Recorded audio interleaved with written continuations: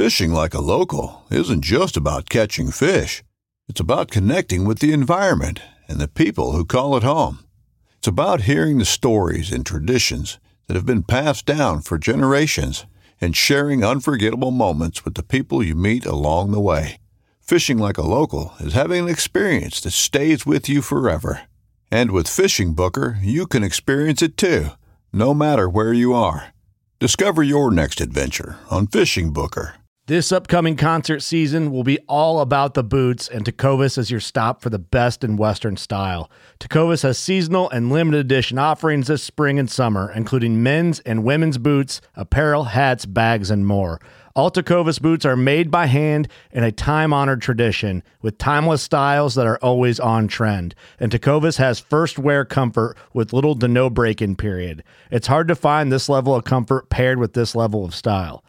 Stop by your local Tecovas store, have a complimentary drink or two, that's WCB style, and shop new styles. The smell of fresh leather and friendly staff are at your service. Many stores even have leather custom branding to make your boots truly personalized. And with regular live music and events, there's no in-store experience like it.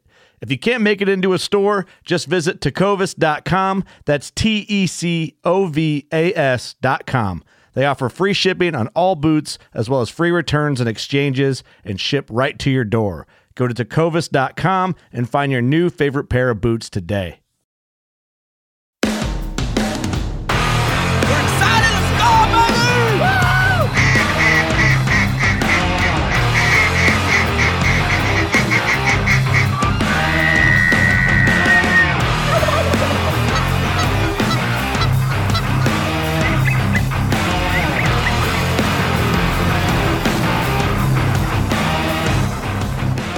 All right, guys, welcome back to the show.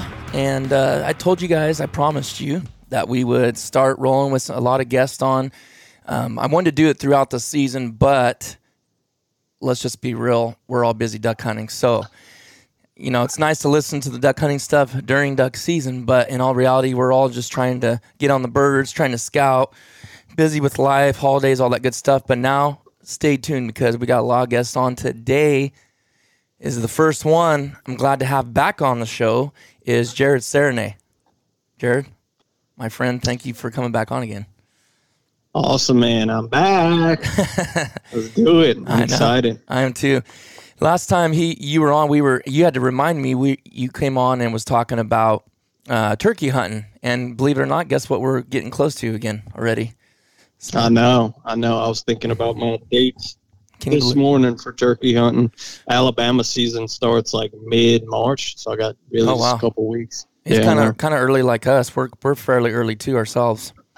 I think the junior hunt's like the third weekend, and then after that, 1 or 2 weeks after that's when the it opens fully. But anyways, today I wanted to dive into a lot of things. I'd like to ask you, we haven't really got to talk about it, is how'd your season go, your duck season go this year? Man, so for me, like, it's not just duck season, it's hunting season. Because, like, I deer hunt too, so I'm trying to mix that in with the duck hunting. Yes, I tend to like heavily a little bit more towards the duck hunting, but at the same time I'm doing deer and probably a few other things too. So with that being said, I guess I'll start with teal season, which for us is like September 14th or so for 14 days. 14 days of September, typically second half of September. Phenomenal. I was able to get a new lease so teal are funny. Like, over the course of the last 10 years where we live, like the areas that the blue-winged teal have wanted to concentrate has changed probably about 3 times. Wow. And most of it's all private, so you have to lease it. So I've gone from like having really good teal hunting to having terrible teal hunting to back to having good teal hunting just by like following their little pattern. So this was the first September I got on the new lease, and man, we just had phenomenal teal hunting. I got like 5 teal videos out of it, which is probably a little bit of overkill, you know, for the YouTube channel, just because I think that like after about number 4, my audience was like, all right, yeah, we get it, you're shooting teal, you know, like, so I should have varied it up a little bit, but yeah, we had a phenomenal teal season. Fast forward to mid-November, that's when duck season opens. lots and lots of ducks in that hunted that same private plate lease. Mm-hmm. Lots and lots of ducks for opening weekend, and then it just all went to crap for me personally. Mm-hmm. And a lot of that had to do with like maybe not being consistent. Like I should have just gone back to that private lease over and over again and gotten my money's worth out of it. But instead I tried to like travel to Venice and travel to this guy's place and that. And like I would never arrive in those places at the right time. Mm-hmm. Without the right intel. So like I should have just gone to my place, you know. There was a pretty good amount of ducks in Southeast Louisiana. It wasn't like our best years, but it certainly wasn't our worst. But then it warmed up and things got really stale. We didn't get any new migration throughout all of December. So it got pretty bad. And that's when I typically start deer hunting. So about mid-December, I'm deer hunting. I'd already given up on the ducks, and I never quite got like really into ducks after December. I probably went a few times in January, but never, you know, and none of them were that good. So I had lots of like video ideas that I said, all right, I'm going to go film this duck hunt, and it fell through. Or I'm going to go film this deer hunt, and that fell through. Not fell through, I'm sorry, just it wasn't productive. There's literally nothing to make a video about. I'm not the kind of guy who likes to go out and shoot one or two ducks and make a video about it. Right. I just don't think that's worth my editing time. Editing for me is like pretty much a full day. So like I don't want to put that editing time into 2 ducks or whatever it is. Right. So well, tell us what state you're in, Jared. Because I know you've been on here before, but tell us what state you're in and about your YouTube channel. I forgot to mention that. No problem. So, I started a YouTube channel in November of 2020 called Outside the Levees. And so since then, it's really hard to talk about anything I do without talking in terms of the channel. So, like if someone asks me, hey, how was your duck season? I'm going to talk about it in terms of how we got videos out of it as well. So, because you're no longer just a hunter at that point. You're a person who's on the hook, a content creator. You're on the hook for making YouTube videos and now TikTok videos and now Instagram reels. So you have to measure your success by what you get there as well. So it puts a lot of pressure on just being a hunter. Yeah. And you're in, now I'm hesitant on saying the state because I feel like whenever I say people's states they're from and I'm not from there, they think I say it wrong. So you don't say Louisiana, do you? Louisiana? Yeah. I've heard people from there saying that and I'm thinking, are they just doing that on purpose or is that how you Louisiana, isn't it? Isn't that how you guys say it? Yeah. I mean, that's how I say it. I think like I've heard people like from like maybe Texas and Mississippi say it that way. They're the ones. It's like not the locals. Country accent, you'll say, yeah, you from Louisiana, ain't you? Yeah. It's not the locals saying that. It's people from other states. No, not at all. Yeah. No, you won't hear any locals saying that. Oh, man, I get razzed all the time from some of my friends from Wisconsin. I guess I say that wrong. They make fun of me all the time. Like, oh, it's so weird how you say that. And I'm like, how am I saying it different from you? How do you say it? Wisconsin? How do you say it? Wisconsin? Sounds the same as I'm saying it, but neither one of us are from there. So, yeah, I don't know. I don't know if you got to say Wisconsin or something. Yeah, right. It's probably that part of it that we're getting wrong. But I didn't want to cut you off. I know that it's been like a year since you came on, so I want kind of people to get semi of the baseline, even though you'd already been on here. But I personally think let's see, what month did you say in 2020 you started the channel? November 2020. So I mean, you're barely over a year, and you're doing great. Yeah, barely over a year, right? You're at almost 13,000 subs right now.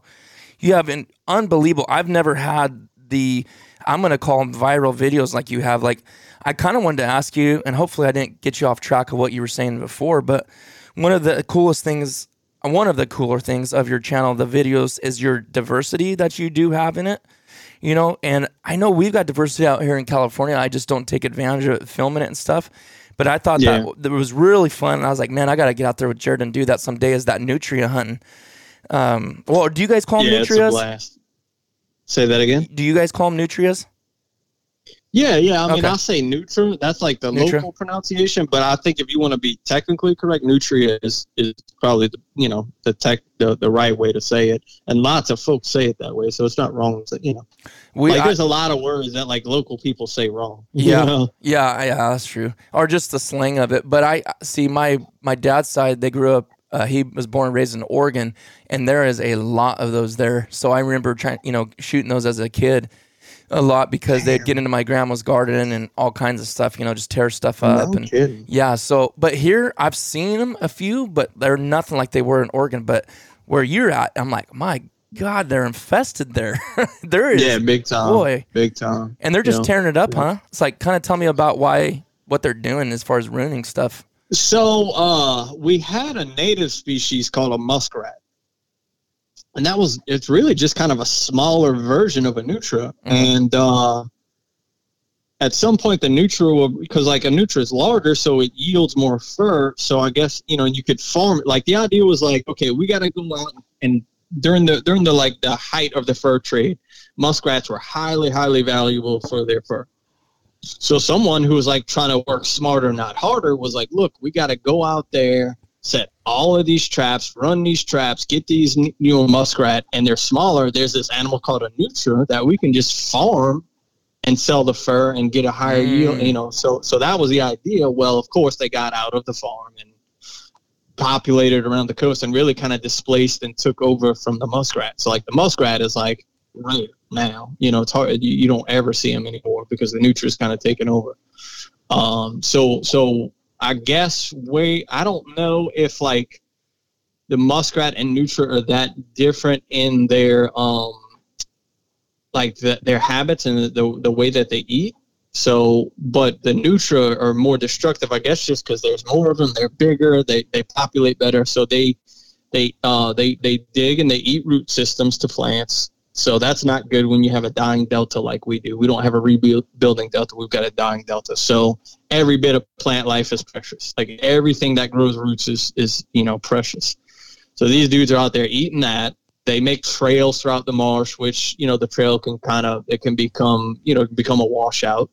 And they displace the native, the muskrat. So. Now, I haven't finished that video. You guys, like I said, go check out his channel, Outside the Levees. You can follow him on Instagram. Are you on Facebook too? I just started a Facebook page for Outside the Levees. So, yeah, there's a Facebook.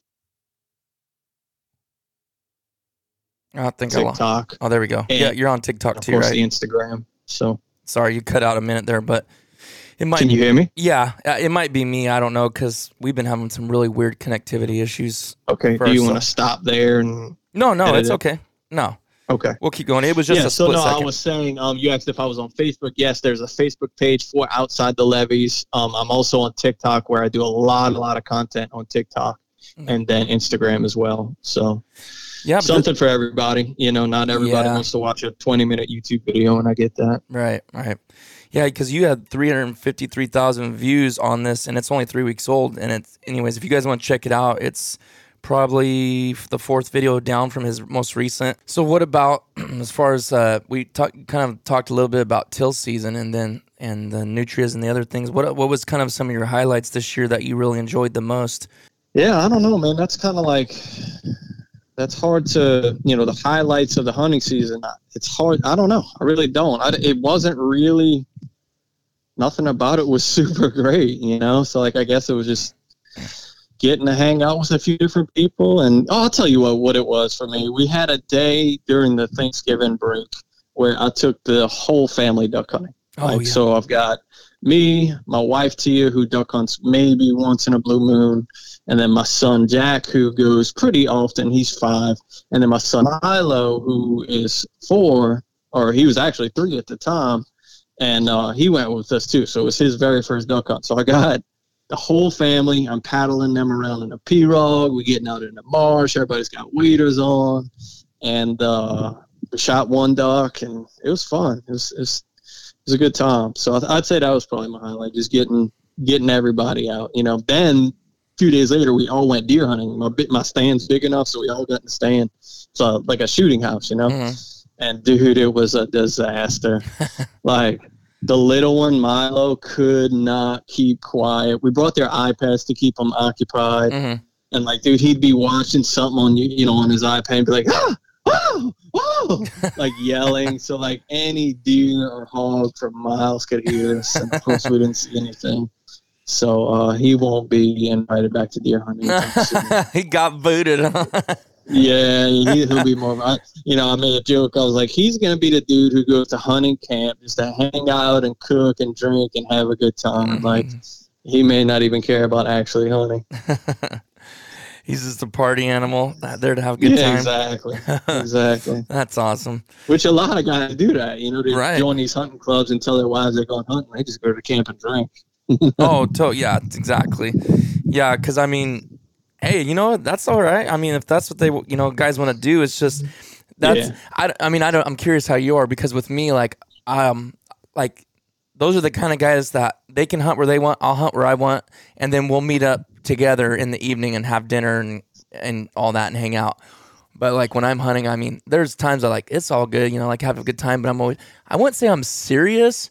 But I kind of am. I kind of am serious about it. You know what I mean? Yeah, I'm like you. Yeah, I'm just like, I'm here to hunt. I'm here to work the birds and try to be quiet and listen and look. It was funny because this year we were always talking. We were one of those guys that believed, and Travis still is not on this page, but he's like, he gives us a hard time because we've been starting to wear sunglasses for the last couple of years. But, and it was because, it's like, sometimes this season I've got up where you didn't have to get up that early because we're in the boat and you're like, you're not going to fight anybody to get out there. It's the middle of the week and you're like, I'm not going to get up at 2 today. I'm going to get up at 4 or whatever. So in my opinion, that's getting a lot of sleep if you're going to bed at 10 or 11 for duck season, But we'd go out there and let's just say if you're out there all day, you're like, man, I got lots of sleep. Why am I so exhausted? Why are my eyes burning so bad? And we finally figured out, it was just the focus. You're so focused on seeing the birds and watching for the birds that it like kind of tears your eyes up. At least it does. I know mine. Thomas's every time we duck hunt, if we're out there for quite a while, not just a morning hunt, his eyes will be bloodshot red. And we finally figured out it's just from trying to focus so hard seeing birds. Yeah. So we started wearing sunglasses, and it's actually helped quite a bit. I know it kind of sounds weird, but like when we have a lot of these guys down here, we wear sunglasses on everything. Yeah, Travis always gets on to us. You guys are going to flare the birds. They're going to see the reflections. So I'm using that. Probably does. It I'm probably sure can. It does, oh yeah, in the right situation. But as long as you stay in the shadows or keep your head down, I mean, I think you'll be okay. But it was just like, man, I said I'm worth taking the chance because. Oh, for sure. Because man, your eyes are just burning like fire at the end of the day. So.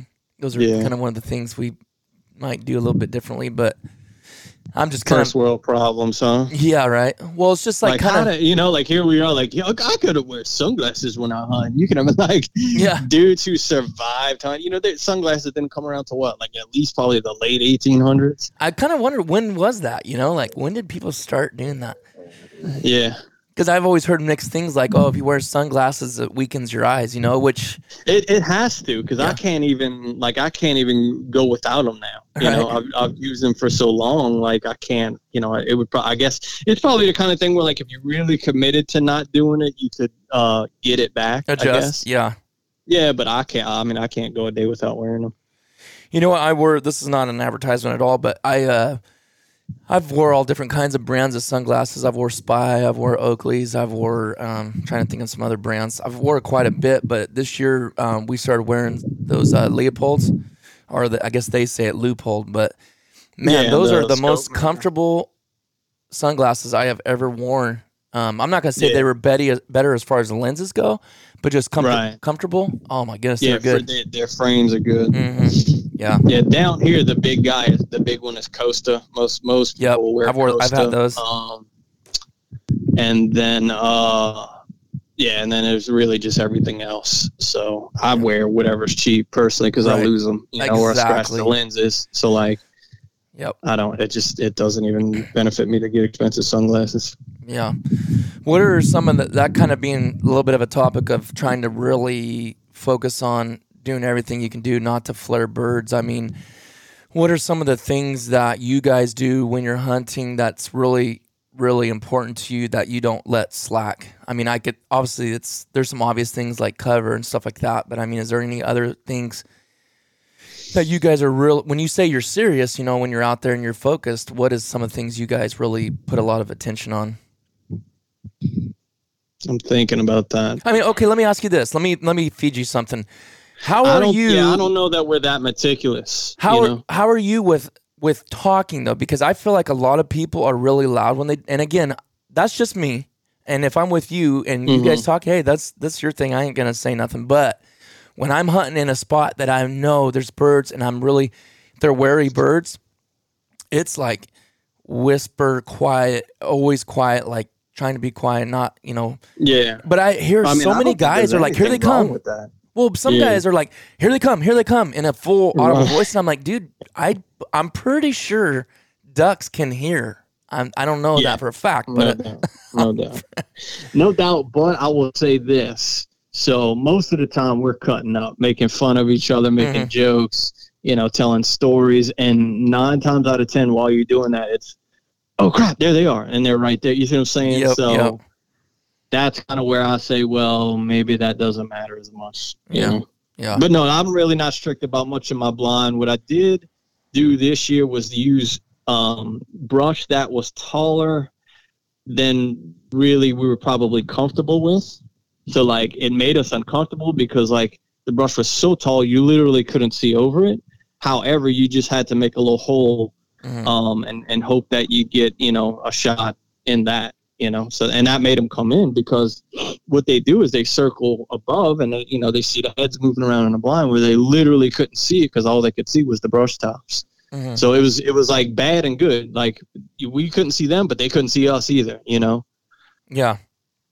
Yeah. So and that's fine. I probably will stick with that. Like that might be something I get a little bit more anal about is like having this like really high brush, but we do for us, you either kill them or you're not, like they're either flying that day or they're not. Like there's not too many things you can do. You might get really meticulous and have like all these rules and they'll help you kill an extra 3 or 4.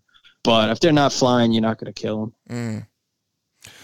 Now, what do you guys do after the hunt? Let's say, you're out there with 3 buddies and you guys kill about 15 birds. What's your process afterwards? Like when you clean up, pick up the decoys and you're headed back, do you take care of So we hunt, it's probably different than y'all. So like that new lease I got, that's far for us. It's a 45-minute truck drive, so it's like, oh my gosh, we drove so far and it's a 5-minute boat ride. That's far for you?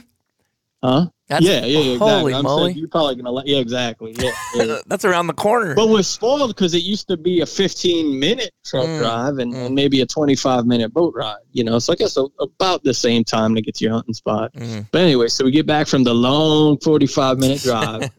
And typically at that point, no one wants to do anything. So you divvy up birds and everybody goes home. And I typically throw them in the refrigerator, deal with them after a nap, And your wife's okay with that, like, What's that? Your wife's okay with that, huh? Yeah, she's used to it by now. I've got a garage fridge too. So, okay. But even if I throw it in the house, like she's so used to it. She's like, yeah, you're crazy, whatever. Now guys, he is. I feel like I haven't tasted the food yet, but I will one of these days. You're cooking, but from what I can see watching the videos, you know how to cook. So, give us kind of from start to finish. Like, so let's say you got 4 teal, or I don't know, you can pick whatever bird you want. But you throw them in the fridge. How long are you safe to leave them in there? I think the longest I'll leave them like that is probably about 3 days. I think if you pulled the guts out before you did it, you could do it probably up to 7 days, I would think. But since I throw them in whole with guts in, I give them about 3 days. And so then feathers on, right? Yeah, feathers. Yeah, okay. just like after you shot them. Okay, it's nothing different. You might put a little paper towel down or something to absorb any blood that anything that. But so no, I'll pull them back out and then go sit outside on a table and almost always the process is break the skin, either cut out the breast or pull the entire breastbone. Just depends on how many I have. Then pull livers, gizzards, and hearts. I don't eat liver. That goes to the dogs. Sometimes hearts and gizzards will go to the dogs too. Sometimes hearts and gizzards will get, keep it and cook something with it. And then I'll pull legs. So really the only thing left on the bird after that is like just, the breastbone if I didn't pull it. And then what little bit of scrap gets stuck, that you literally can't cut off the breastbone. So I tend to use most of all the bird.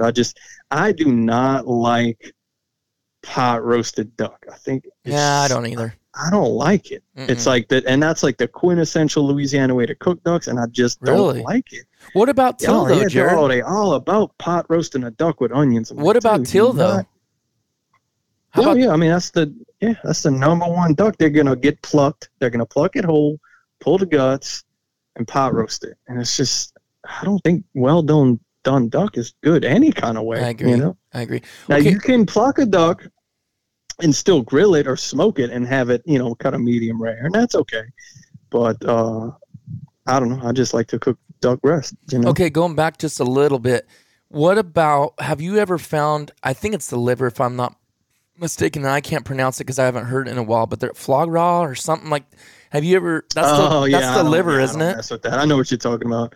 Yeah. It's like I know what you're talking. I don't know much about it, but I do know what you're talking about. Okay, but how many of those do you see? If you're pulling all the innards out all the time like that, how many of those? Because don't they have a whitish look to them or something?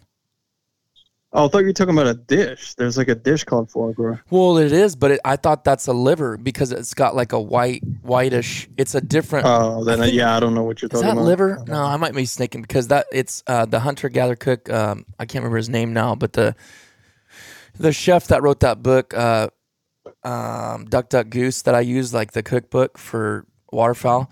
He talks about that in there, but it's just like a very rare thing. But now I'm thinking sure, maybe it's not. Maybe it's not the liver. I'm not sure now. Kind of mistake. I should have brought it up, I guess. Okay, I was just curious. Do you see anything interesting? I don't like liver anyway, so it doesn't apply to me. Yeah, what? I feed them raw to Coco. She just takes them right there. I'm the same way. I just cannot acquire taste for that. Cannot acquire taste for liver. So, all right. So once you pull all that stuff, kind of what's your go-to way to cook? I like to make a little fire, man, some pecan wood, and just grill those duck breasts over the fire.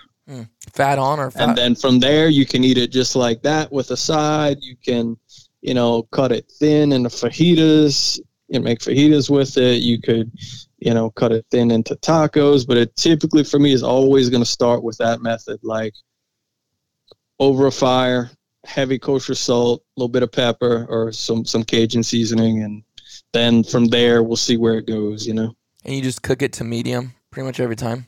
Oh yeah, every time. Yeah.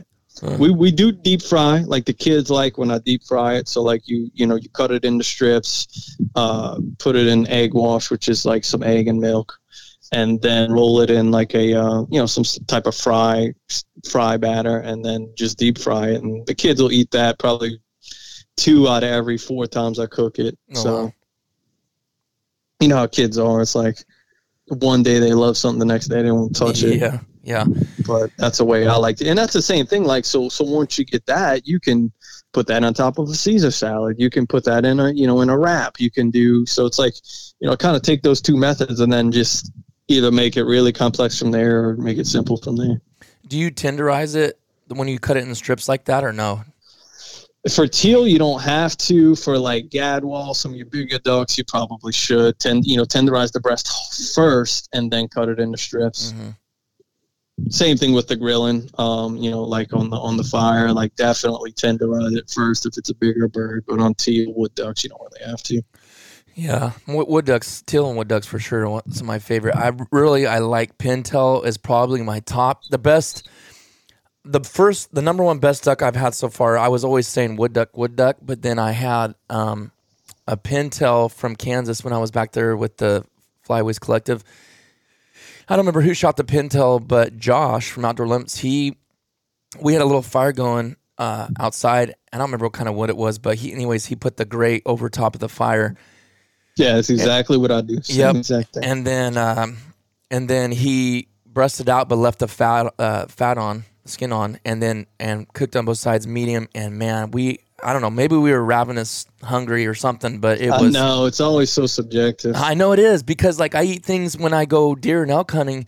I remember eating things that I will not even ever eat when I'm at home. Not that it's not good, it's just it tastes so good when you're hunting. So it's kind of like you said. But anyways, that was by far the best I've ever had. And then the second best that I've favorite, but the problem is it's so hit and miss, is like our mallards.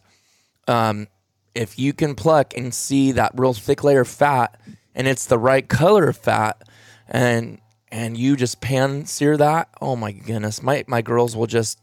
Last time I cooked 2 mallards, so 4 breasts, and I barely got one of them. I mean, they just ate it up like it was ribeye, you know, just medium. And that was the problem. And I try to really get that across in podcasts or people like you that cook, and really to bring out, hey, medium. Duck is not chicken. You do not cook it like chicken. And I know that's why so many people don't like it, because they overcook it, and it's a night and day difference on once you overcook it. Is just disgusting. Like, it's almost not edible. It tastes like liver almost, you know? Yeah. And you could take some of those like gamier ducks. Like we'll take, we call them dough, but some people call them bluebill. Some people call them scallop. We'll take like a, something that's, just maybe a little bit gamier because of what they eat.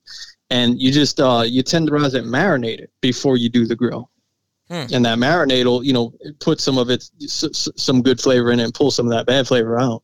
Well, what kind of So, okay, I want to know that, because we found a place that we can shoot those, which we can only shoot 2 per person a day. Mm-hmm. But, like you said, I just breast them and throw them in the thing because it's like, I've tried to eat those before. So tell me the process of cooking a bluebill. So what I would do is same, clean and process, I said, and then tenderize the breast and then start a marinade. So like a typical marinade could be a little bit of olive oil, a little bit of, I don't know how to really say it, but Worcester sauce, Worcestershire sauce. Yeah. We call it just W sauce. It makes it easy.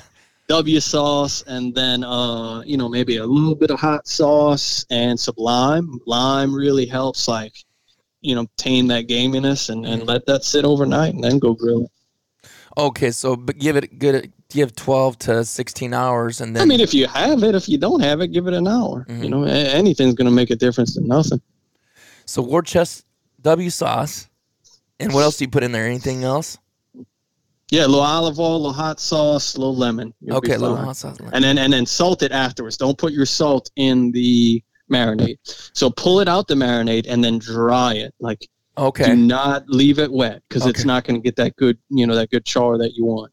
So pull it out, dry the heck out of it, and then douse it in kosher salt, a little bit of pepper if you want. Okay, and then let me ask you this: when you take it off at medium. How long, like, do you think you're leaving it on there? Probably not very long, like a couple minutes on each side. Dude, I cook a high heat. Like, I'm big into, like, let that freaking flame be on it. I don't care. I cook a high heat, and I flip frequently because, you do not leave that one side down on a high heat for long. Even if you got to flip it back to get it where you want it, don't leave it down long because it's going to dry out. It's going to get burnt. Like, I mean, I'll leave it 1 minute and then look at it, and if it's starting to get a little bit, flip it. Another minute, flip. You see what I'm saying? Because I like the high heat. I don't like a medium heat. I don't think that's a good way to do it. I don't either, because I love the char, and it's impossible to get that when you're cooking on medium heat. But I've always I feel like people have told me, and not necessarily about duck, but steak, like, oh, it's a sin to flip multiple times. I'm like, well, what is it really? I don't believe that philosophy. Yeah, I don't believe it. And I don't, because there's really no other way to do it when you're cooking on high heat like that. Mm-hmm. And do you always overcook it? Like, you need to be there with it. Don't leave it. It's a commitment. You just see the process all the way through. Because one little walk away to go grab this, and you're done. You messed it up. Mm-hmm. So really, in all reality, you're probably only cooking one for 4 or 5 minutes, and you're done. That's what I would say. Yeah, for sure. And you're making depending on how good your heat is, Yeah, you're making me hungry now. I'm already wanting to wish I had some meat. I know. Well, and it's like it's that whole feeling too. Like, it's hunting season. You make a fire. Like, it's not just. It's the whole exactly. It's the process. Feeling. Yeah. Totally. How do you feel? I'm curious how you feel, because a lot of people are like, I'm kind of glad it's over. And I'm like, you know what? I didn't get that way this year. Like, to be honest with you. Most of the time I'm very sad. I'm like, so we had a delayed winter this year. It was real warm for December. We didn't get any cold weather till pretty much the end of January and through February. And by then I'm like, I'm over it. I'm like, no, I don't want the cold. Like, and normally I prefer cold weather, but this year, for whatever reason, I'm over it. And like, here's the thing too. my post hunting, quote unquote, hunting season videos are doing much better than my, like, in the midst of it, duck hunting videos. Those videos did terrible. So I'm glad it's over because it just wasn't, if I never filmed a single one of them, it wasn't that good. And then the videos didn't do that well. So yeah, I'm glad it's over, Now I have plenty of time to contemplate what went wrong, what I can do right next year. So, yes, this year, yes, I'm glad it's over. Okay.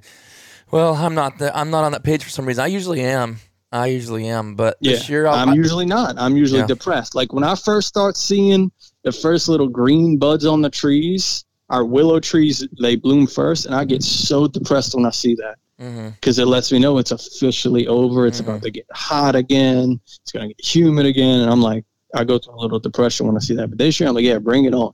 Let's move on to the next thing: crawfish, crappie fishing. Yeah, so. I'm kind of actually getting kind of pumped for turkey season. I've got a couple contact in places now that there's some I don't know, I'm hit and miss. I'll say I'm gonna do turkey videos and then I'm like start them and I do a couple and then I just don't. But but these places are like really good spots, so I think it would be fairly easy. And some of it's up in Northern California too.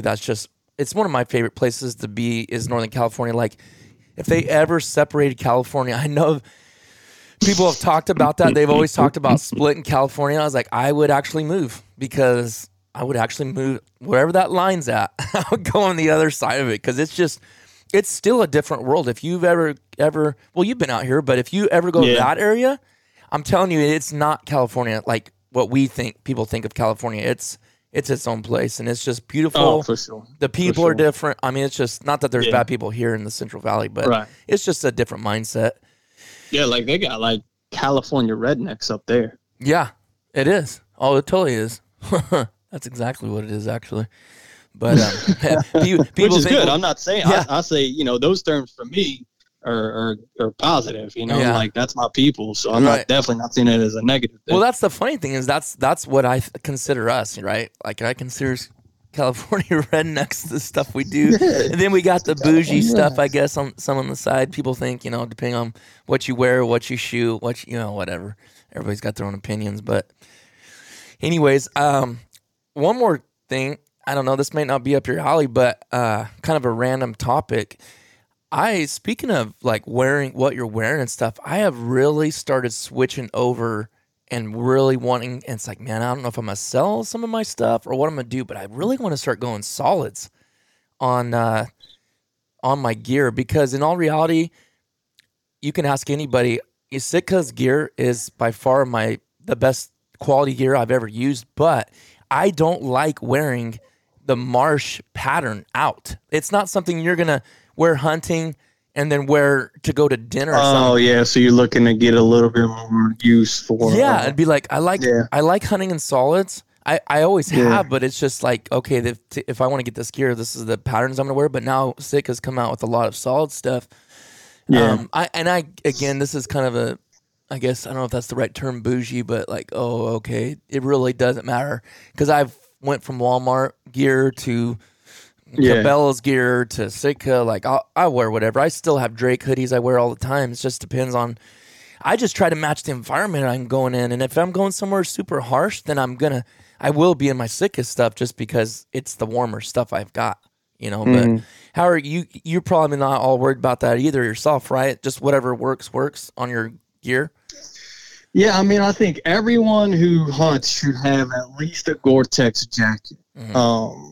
So, because that's going to be your, I guess, tried and true, rain, moisture protection. And let's face it, being wet sucks. Mm-hmm. Can I say that? Or should I say that again?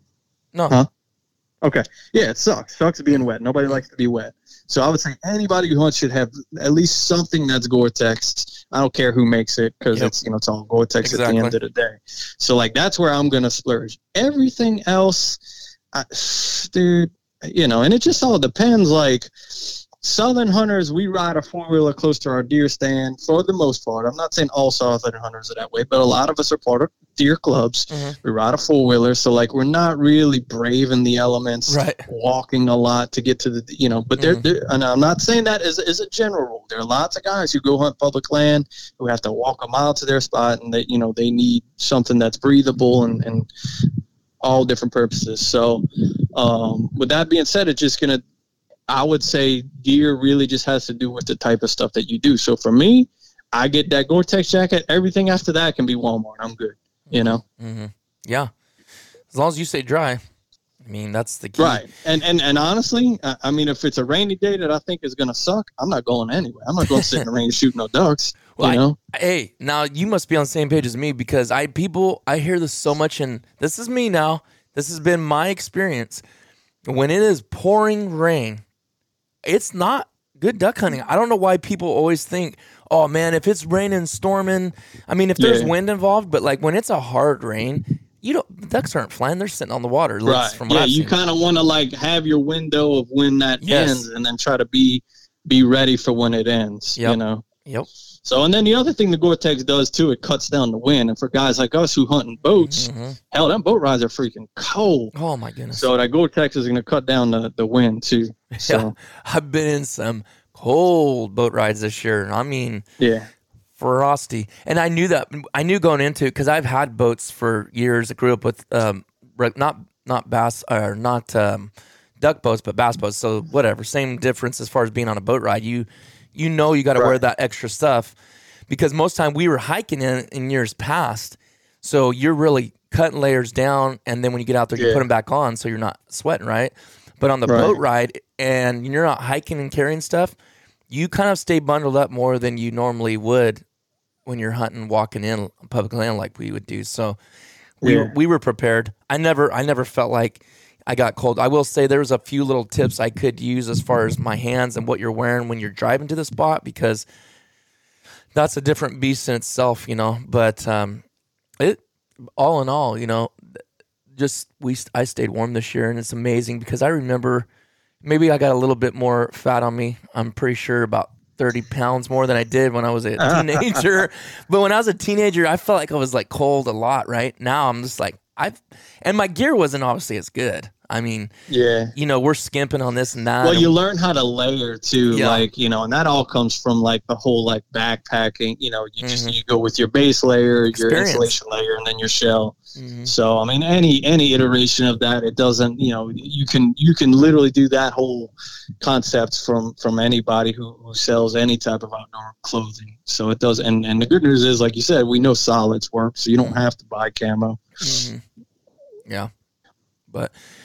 Well, Jared, I'm gonna let you go. I guess I never covered how long you wanted to go on this, but you probably got other stuff to do. I appreciate you coming on. You guys check Jared Serenay out. He's Outside the Levees on YouTube, Instagram, Facebook now, and also TikTok. And how many followers you got on TikTok now? I'm not on there, but TikTok and YouTube seem to be going neck to neck every day. Really? So I'm like, whatever. I think YouTube's about to hit 13. TikTok's about to hit 13. Okay. And I like it. It's not, I think a lot of people in the hunting world get frustrated with it because, we think that we can do the same things we did on Facebook and Instagram on TikTok, and it just doesn't fly. You can't post anything with guns. You can't post anything with a dead animal or an animal in the process of dying. You can't do it.